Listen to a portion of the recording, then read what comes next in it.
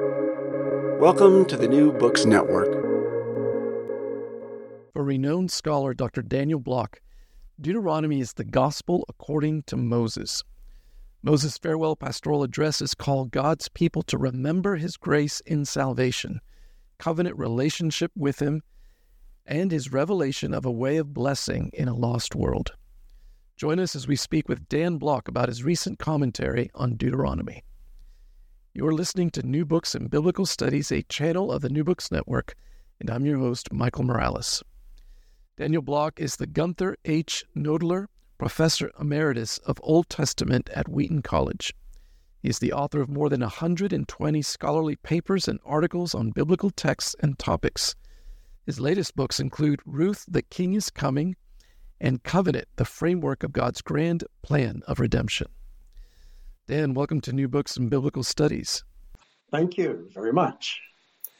So, Dan, you have spent many years studying and writing on Deuteronomy. While you have written on other books like Ezekiel, Judges, and Ruth, you return to Deuteronomy time and again. What is it about Deuteronomy that has led to such a passionate pursuit on your part? I keep returning to the book of Deuteronomy because of my burden for the church to recover the grace of God in all of Scripture. And that includes what people call the law. Deuteronomy, second law, or law number 2, which is the problem. The Septuagint translators got us off on the wrong track, and I now understand why they did. There's a great book out by Michael Lefevre on canons, collections, and whatever, I've forgotten, in which he explains what happened in the history of interpretation under the influence of the Greeks, how in that picture of life, where a civilized society is a society of law, that took over Jewish thinking about the entire Torah, I would argue, and that's what he argues as well. And he doesn't make the point as explicitly as I think he could have.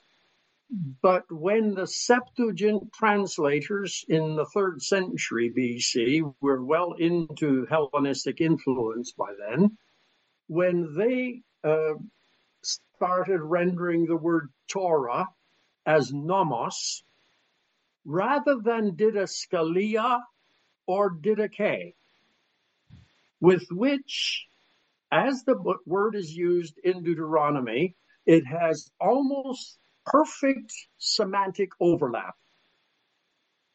But when they rendered it as nomos, they canonized a reading of the Torah, whether by Torah we mean the entire Decalogue, or, as I am convinced, we use it the way the psalmist uses it, that's the book of Deuteronomy.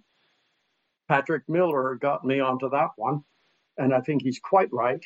It means the Moses' farewell addresses to his people. This is not legislation. This is pastoral instruction with passion and with just a burden for the spiritual well-being of his people once they cross over the Jordan and get into the promised land. That was lost.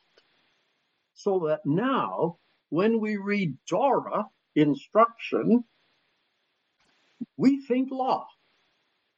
And the first psalm should teach us something. Blessed is the man who doesn't walk in the counsel of the ungodly, or sit in the seat of scorners, or stand in the way of sinners. That's not the right order, but in any case. But his delight is in the Torah of Yahweh, and in it he meditates, ruminates, marinates day and night. Now, if Torah means law, there is no joy in that. The joy comes from the gospel that always precedes law. And so the burden of my life of teaching and preaching is to unpack for the world the only Bible Jesus had, and particularly the Torah, which was Jesus' favorite book. It defined his instruction, his teaching, his ministry more than any other book in the First Testament.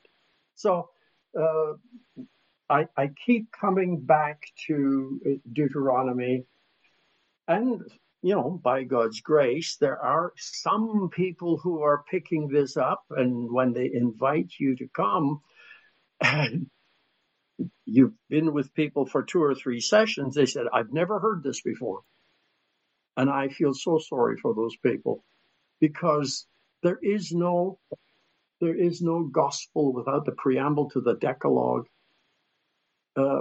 Chapter 6, verses 20 to 25 is so key. When your son asks you in days to come, in the future, what's the point of all these laws, statutes, ordinances, and stipulations? And he uses 4 words.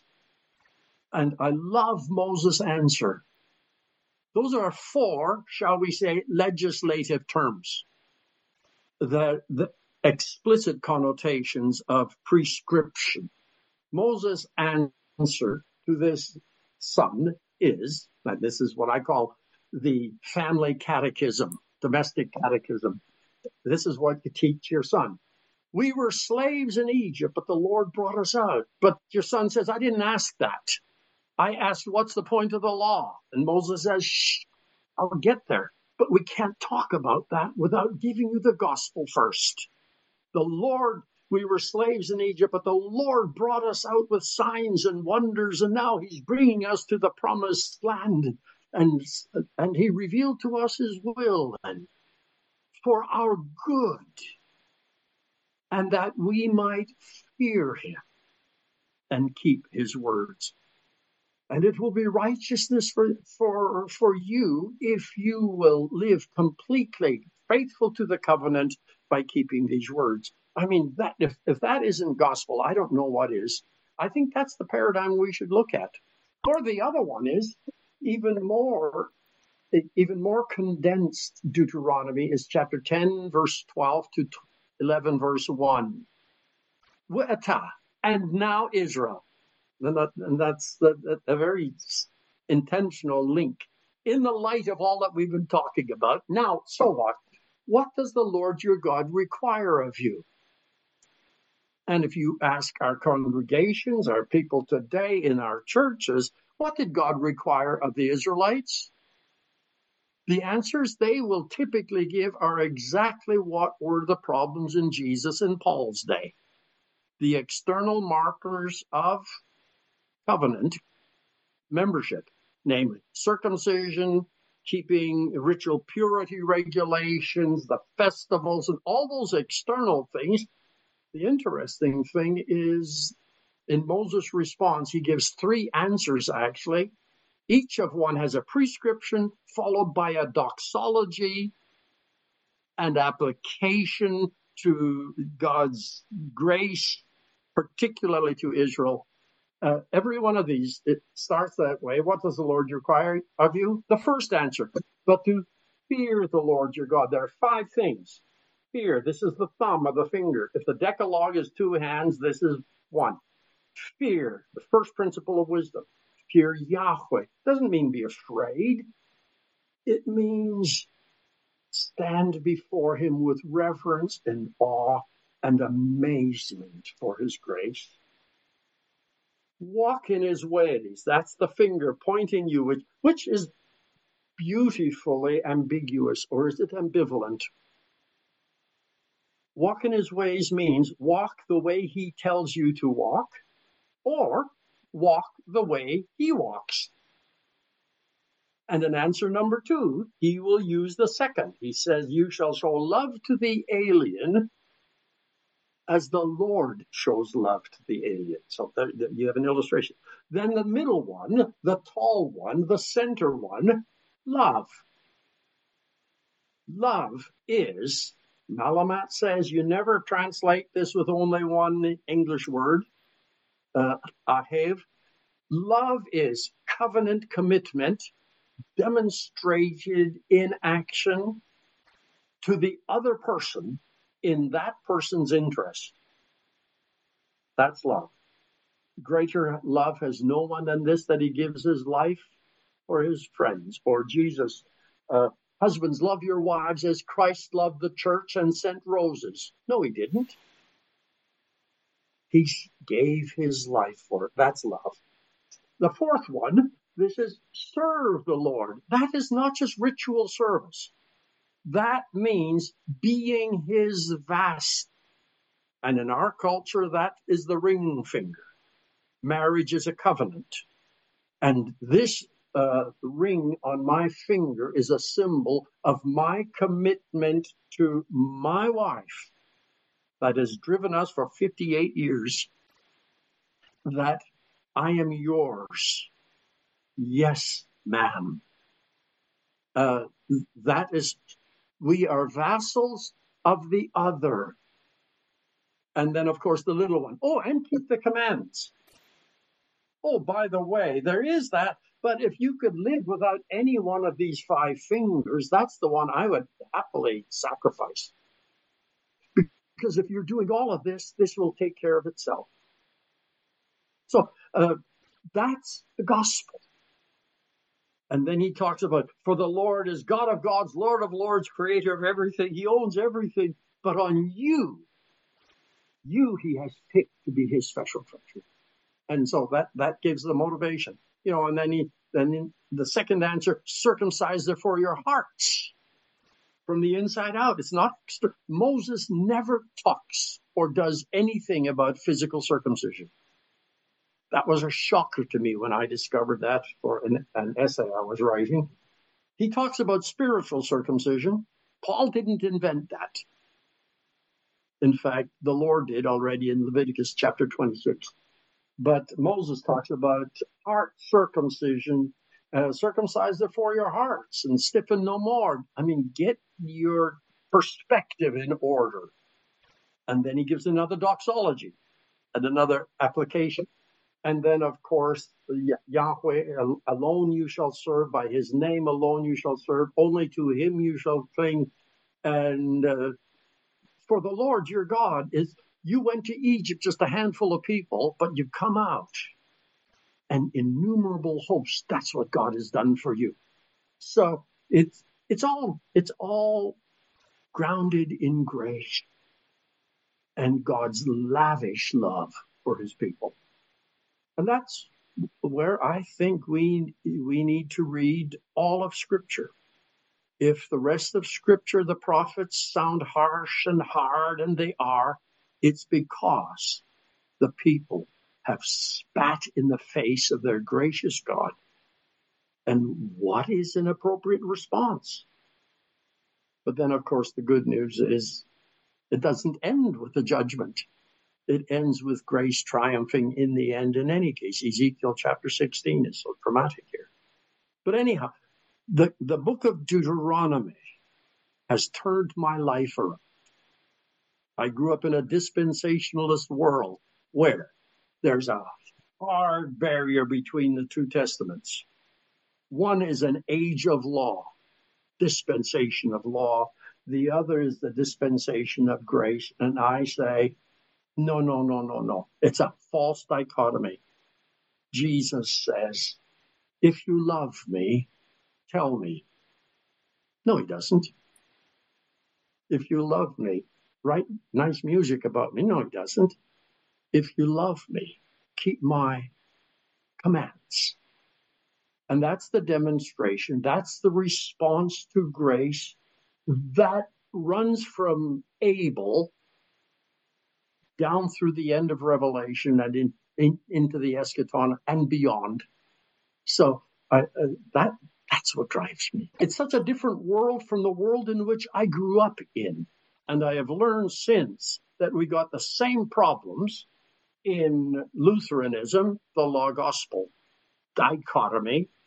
Luther, bless his heart for rediscovering the gospel of grace by faith alone. I mean, I celebrate that. But he so misread the First Testament. He so misread Moses. He read it through the lens of the Roman Catholic Church, which is a ditto in its disposition of Second Temple Judaism. And that's what he saw there. And it's a problem. Now, you had already published a commentary on Deuteronomy. So what's different and noteworthy about this new work? Well, it's a long story. My commentary, the NIVAC commentary, published by Zondervan, graciously published by Zondervan, that has been published into Chinese, and it was available for Chinese taking video courses on Deuteronomy that I have videotaped in Hong Kong and whatever else. But then the president of China passed a law saying no hard copy religious books, and they couldn't use the book anymore. Can't circulate it in China. So what are we going to do? The missions agency for whom I work, they wrote the publisher of the translation and asked, can we use your PDFs and circulate electronically the translation? And for some mysterious reason, they said, no. I don't get it. None of us in this circle gets it. So then we were trying to figure out, well, what are we going to do? How are we going to give our people they need a textbook. And then it dawned on us that when I sent my commentary to Zondervan, the contract said 800 pages. I had 1,250 pages.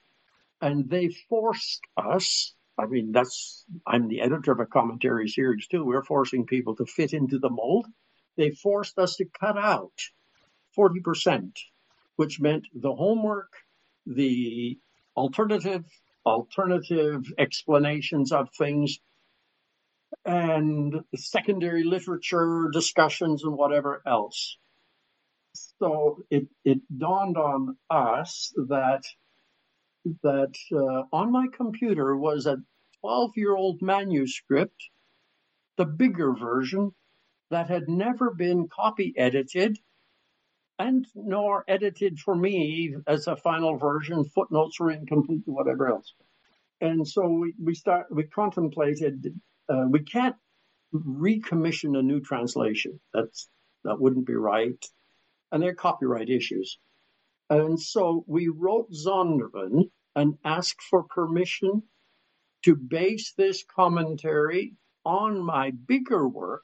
And since it's now 12 years since that came out or whatever, I've forgotten, certainly almost 15 years since I submitted the manuscript, there's a lot of stuff has happened, and I've been working in Deuteronomy since, and I've changed my mind on a few things. So what we did is we got a hold of that manuscript, that older one, and started working on it. It turned out to be a lot more work than I expected. It is not exhaustive updating, but on the other hand, it is updating. I've published 15 or 20 or 30 essays on Deuteronomy since NIVAC came out.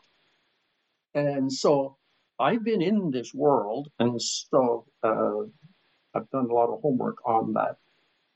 So all of that is incorporated into this new. I've changed my mind on a few things. In the NIVAC version, the structure of the book is 3 speeches, and then the anthem, and then the benedictions. In the new version, it's 4 speeches. I am now convinced that a new address begins at chapter 12, verse 1. Chapters 5 to 11, it ends with an altar call.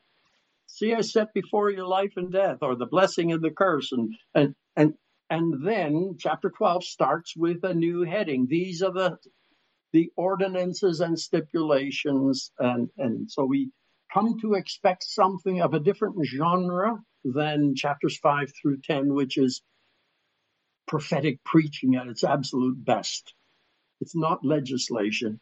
It is prophetic preaching. But as it turns out, after that heading, it's more prophetic preaching. And not until you get to about chapter 19 do you have lists of laws and things. Other than that, it's preaching on all sorts of good topics. In any case, that is all in the new. The secondary references are back, and there's a lot more room for added scripture that where I juxtaposed antecedent texts and Moses' response to antecedent texts. Most of those were taken out in the NIVAC version. They eat up a lot of space, and all they do is illustrate a point. But that illustration was lost, and so we put those back in. There are more diagrams and tables and things, a lot more.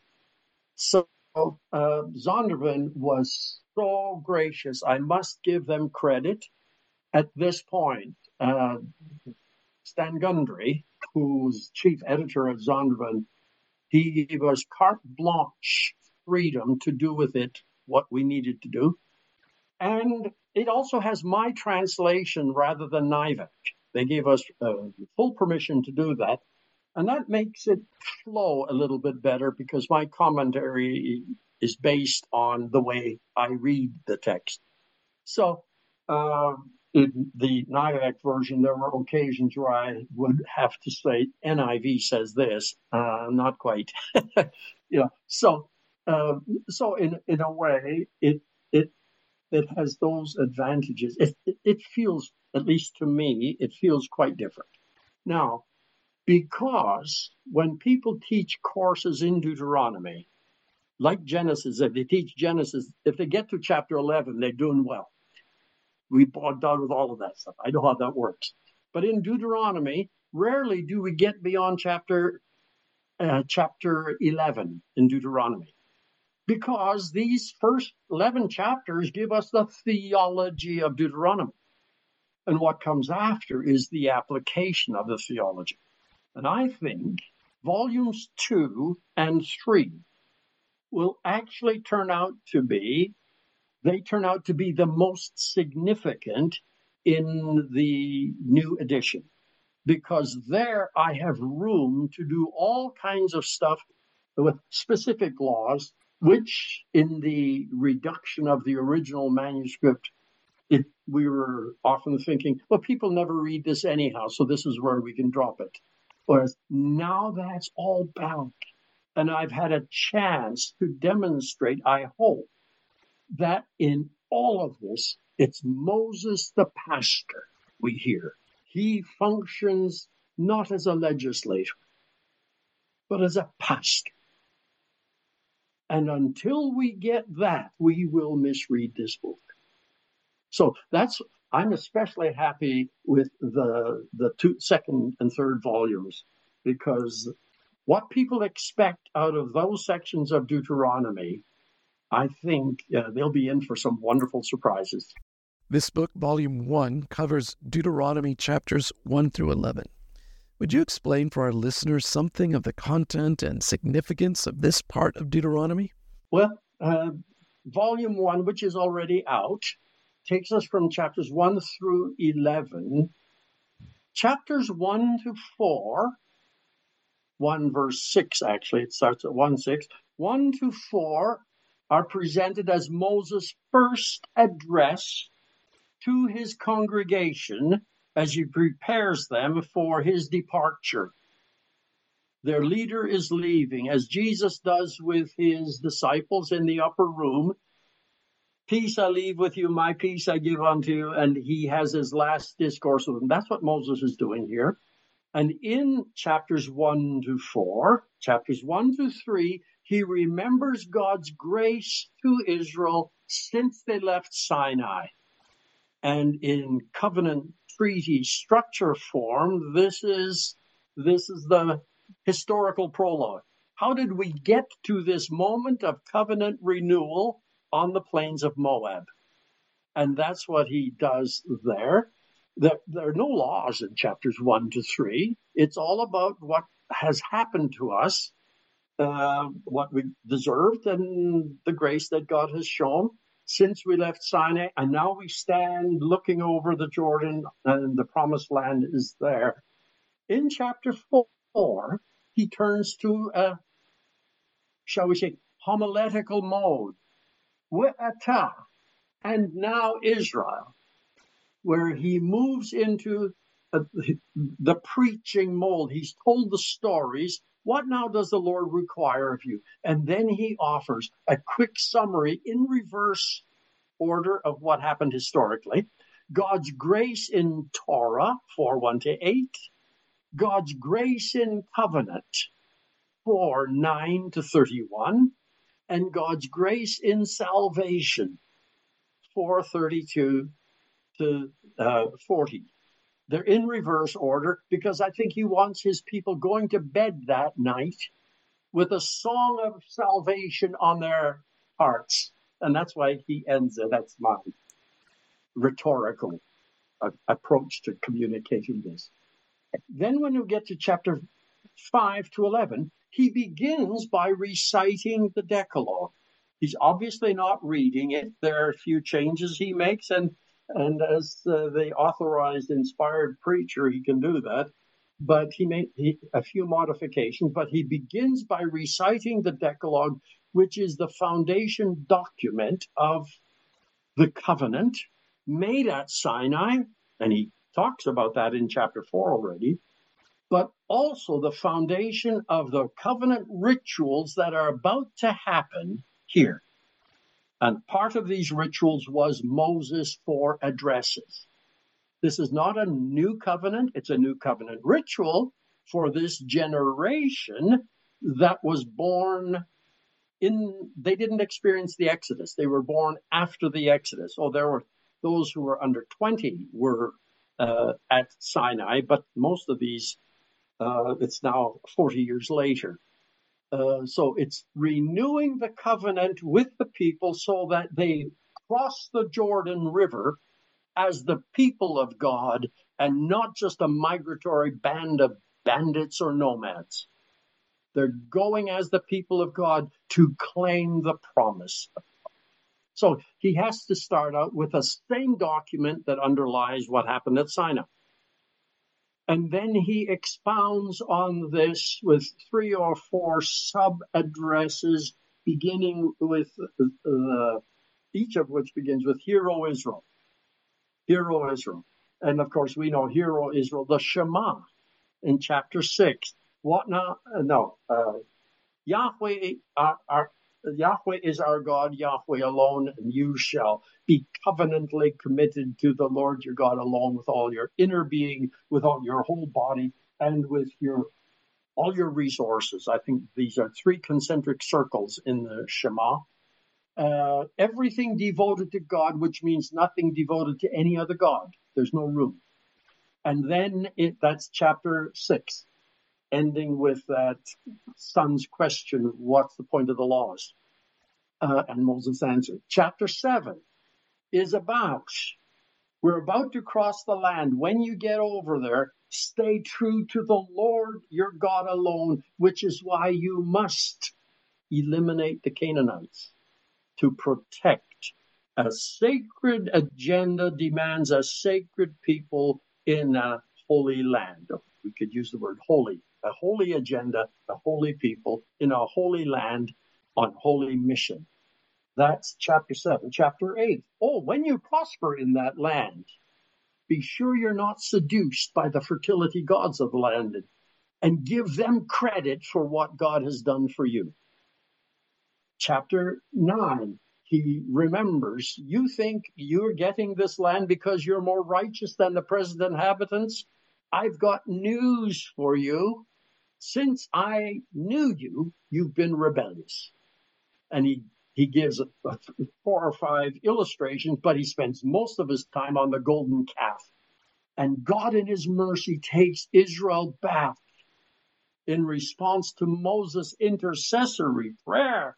And he has Moses chisel out new tablets, and God reinscribes the words of the original covenant document, the Decalogue, on these 2 tablets as a symbolic gesture, the covenant is back on.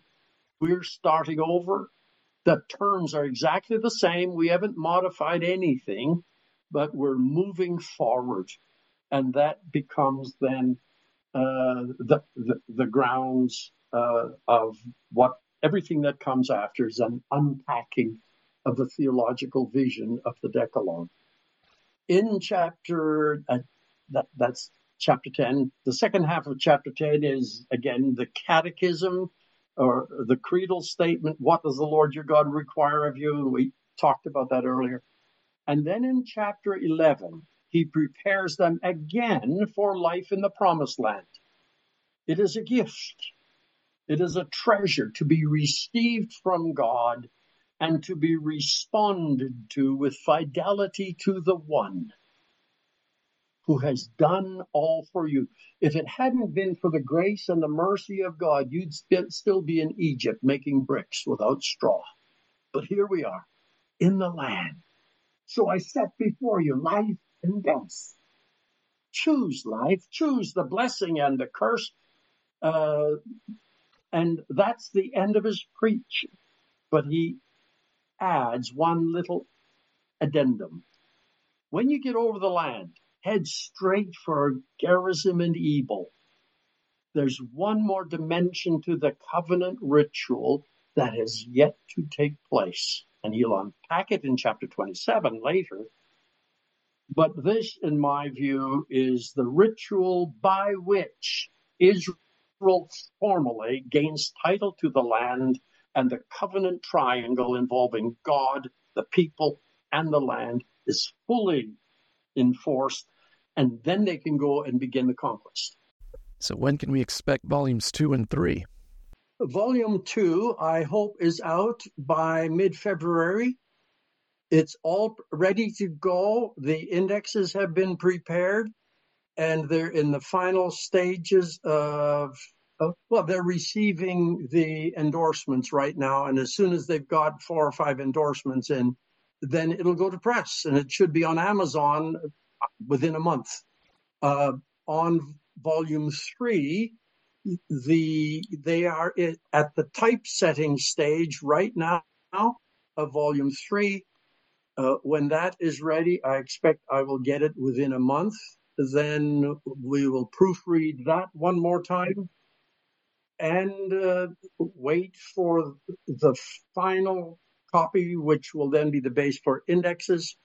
The goal is to have that out by June, because I am going to Hong Kong in July to work with this Chinese agency that we've been doing this for, and they want to have a celebration of the completion of this whole project, which was done in Chinese before it was done in English. So it's an amazing gift of God's grace that he has given us interest and energy and passion for this. And the folks in China are wonderful people, and it will be good to celebrate with them. Dan, we're so thankful for your labors, especially in the book of Deuteronomy. Thank you for being with us today. All right. It's been my pleasure. If I can share the good news of God's grace, I feel like those lepers in Kings, the story in Kings, who in the Syrian army camp there, Israelite lepers discover the army, the Syrians have gone, and they've found all this food there. He said, we got to go and share it with our people. It's not right that we gorge ourselves. And that's how I feel about this. If we can share the good news of God's grace at every phase of human history, then we happily do that. It's been good to talk to you. Friends, you've been listening to New Books in Biblical Studies, a channel of the New Books Network. Goodbye.